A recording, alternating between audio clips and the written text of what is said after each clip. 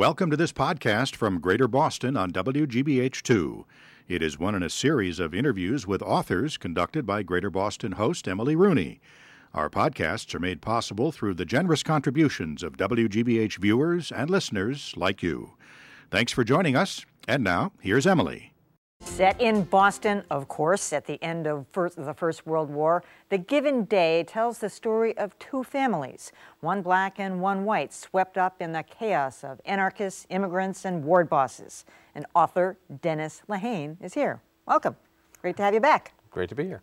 So I was reading one of your profiles today and said you had considered being a journalism major. You were, and then you decided, hey, I don't really like the facts. Yeah, I know that hasn't stopped some journalists in the past, but exactly. Yeah, I just didn't. They were too dry. What was it about the facts? Yeah, you know, somebody would say, I'd say, you know, so what did so and so say, and they'd give me the line. And, well, that's not very good. I can think of a better line than that. You know, it didn't have the pop. It didn't have the, you know, it's a little bit too.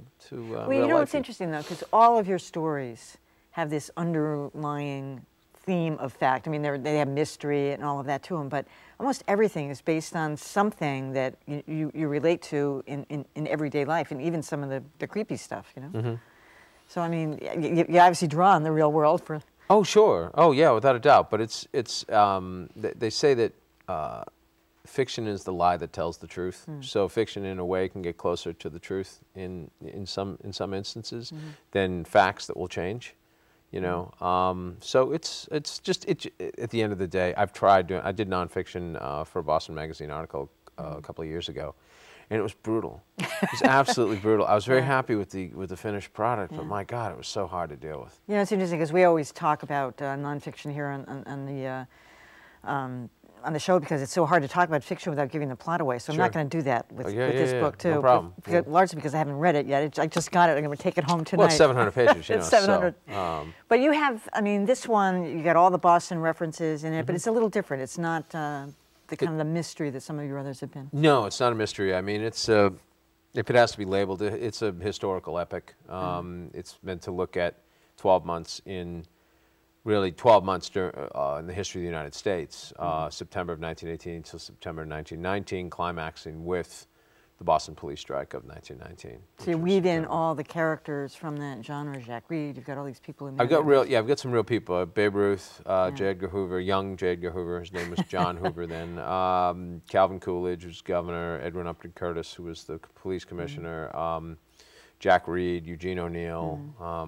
There's a lot of people who sort of just, you know, walk through the canvas, if you will.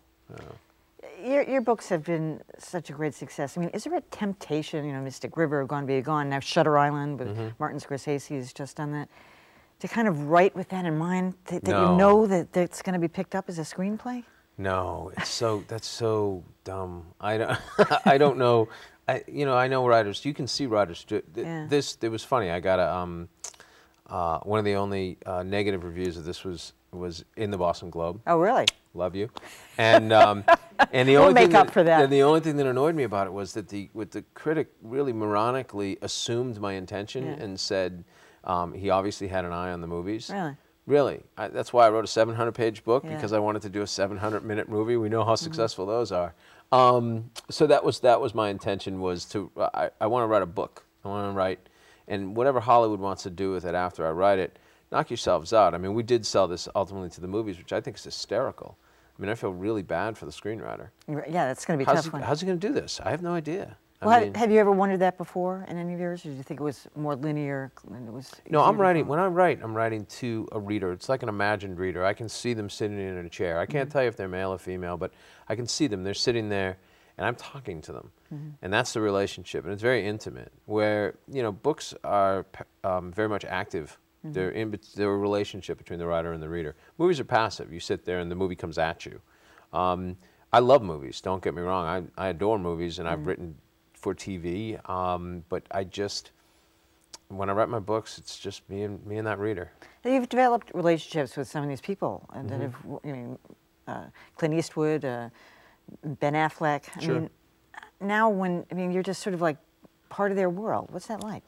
No, I'm not part of their world. Yes, you are. Come on. If I lived in their world, I would be part of their world. Or if you have to meet that world halfway. The way I always say is you have to put a dime in the jukebox. You have to pay for the dance. I don't. It's not. It's too goofy. But they value your input. I mean, don't they? They've been really great. I've been very lucky, though. You have to understand. I've worked now with 3 directors who were given complete control of the films that they made, which is extremely rare. And so their visions and my vision being connected. Do they care what your vision is after the book is They were really great. I mean, but does the studio care? Yeah. No, the studio wanted to change the ending of Mystic River. They wanted to change the ending of Gone Baby Gone. And I think if they got their druthers... I love the ending of Gone Baby Gone. Yeah, I think if they got their druthers, they'd have changed the ending of Shutter Island, too. Yeah. But I don't... What is that one about again? Is that an... That's the one set in a mental institution the mental in the 1950s. Institute. Yeah, exactly. Yeah, and that's Martin Scorsese When's that and coming Leonardo out? DiCaprio. I just saw a trailer for it. You did? I thought I did Wow. the other day. It's No? coming out in October of not 2009. until October. So that's I've been very blessed to work with really strong creative people who weren't a lot of movies are made by committee. I've had movies who were made by one person each time: Clint Eastwood, Ben Affleck, Martin Scorsese. So I've been really lucky. And who has optioned this one? Sam Raimi, who did the Spider-Man movies. Oh, really? Yeah. Well, he'll make it exciting. We'll see. All right. We'll see. Dennis Lehane, it's always a pleasure to have you here. Thanks for listening to this podcast, one in a series of interviews conducted by Greater Boston host Emily Rooney. We invite you to watch Greater Boston weeknights on WGBH2 at 7 p.m. and again at midnight. The program is also available through Comcast On Demand.